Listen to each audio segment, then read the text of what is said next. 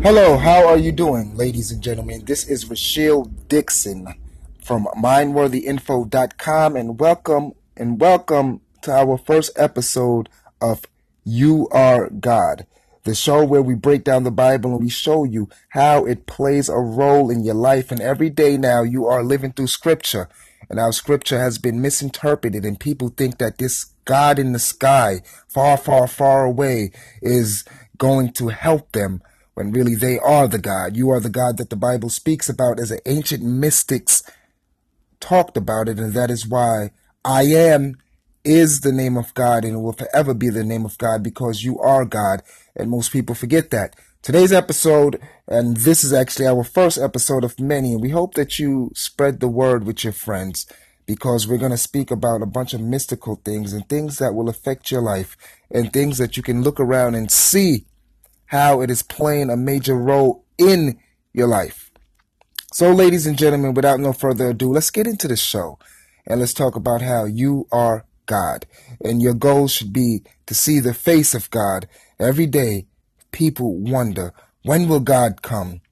What does God look like? Does God have blue eyes, blonde hair? Does God has black skin? His people will go to the Bible and say, well, it says his feet is like bronze and this is who he is. So many people have it wrong. So many people are fighting for something that they will never understand. And it's sad. I see people think that Jesus is going to pop up out of the sky, not knowing that this Jesus is already there and it's within them. But they are looking to the wrong God. But before we get to that, we will get to Jesus. We will do everything. Just stay tuned to this podcast, because it's going to be filled with so much information. You will learn so much. And before we go on, you have to forget what you have previously been told. Yes, I'm going to tell you, forget what you have previously been told, because everything you have been told, I will eventually probably make you feel like it has been told to you in a form of a lie. Many people have accused me of speaking blasphemy. Many people have accused me of speaking nonsense, because, it's hard when you are told so many things about God growing up, and then someone comes along and says, you're wrong. You're wrong. But no one is right or wrong. You can keep praying to an outside God and see if this God will help you. When you understand the Bible and understand the spiritual context and understand spirituality, like, I will see people go and try to do a spell or try to do magic and pray to another God and pray to this God, that God, and a million gods, not knowing that the magic is already inside you. All you have to do is look in and pray to that God which is in you. You are the God of Israel. You are the Elohim. If you understand what Elohim means, El in Hebrew means deity or God. The Elohim makes it plural, so that adds more than one God. And when I address human beings and I'm in a place or somewhere, I say to myself, the Elohims are here, the gods. And I speak of the gods as in every person who I come across, because we all are gods. I will also teach you the law and how to help yourself, and how these laws will help you, and the laws of the mind, and all these laws, the power that they hold in your life, because these are powerful workings, powerful teachings, family. Brothers and sisters, I want you to understand it, how powerful this is. And every day you're playing a spell on yourself, but you're not aware of it, because life has gotten into the way. But we are going to undo everything that you may have been told. Everything that might have been bad and something that might have ruined you. We're going to unruin that, because you are the Lord. And I want to bring your attention to Numbers chapter 6, verse 25 to 26. The Lord makes his face shine on you and be gracious to you. The Lord lift up his countenance upon you and give you peace.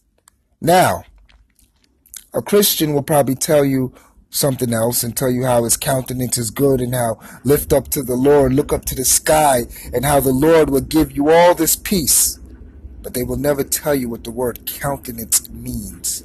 Countenance within the Hebrew language means face, or it means, or depending on how you use it in the form of speech, It can also mean brightness, and I've also heard people use it as a word that's interchangeable with wisdom. But here we're going to use it as face, which that's what it means. And if you understand countenance, his face on you and give you peace. Who is his face? You got to understand how the Bible is written. It is written by illumined men who understood a lot about life and who studied life, studied spirituality, studied science, and understood what and how all of these things play in the course or the existence of man. And countenance, his face. This countenance, this face that we're talking about is your face.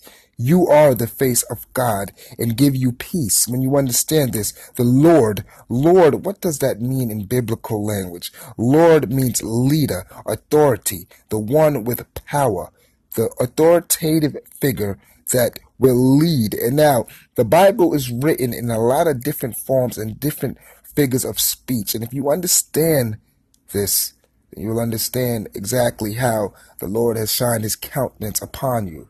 Man has given every domain in nature, whether it's the stars in the sky, whether it is the wind that goes by, or whether it is that tear that falls from your eye. Man has given that attribute of God. Everything is God. It's God. When really this God, whether it's the aspects of nature or it's in you or it's anywhere else, it's talking about you. But most people don't think this because most people have given their life to a God who doesn't exist. And they keep on saying, God loves me. No matter how much your life is going to hell, God loves me. God loves me. I'm going to tell you something about the Bible, and this is what I had to learn. When I started studying it from a mystical, spiritual perspective, you have to understand that a lot of the Bible has been translated from Hebrew into English. And a lot of the words don't make sense when you translate it to English, so it will mean something else. It's just like if we look at the word Yirah, the Hebrew word Yirah, Y-I-R-A-H. In Hebrew, this word Yirah means reverence. It means, honor. It means anything where you revere or you honor.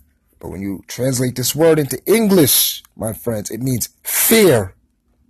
So now, when people think of God, they think of their Lord, they say, I'm a God-fearing man. I'm someone who fears my God. I fear this, God-fearing. How could someone fear their Creator? See, that never settled right within me. I always would question that. And if you ask a Christian or you go to church and you ask them this question, they will quickly come up with a nonsense answer. And an answer that I would say is bullshit. They will say, well, don't question the Lord, don't question God, because they don't have an answer. So when someone doesn't have an answer, they come up with some other way to divert from the original question that is being asked.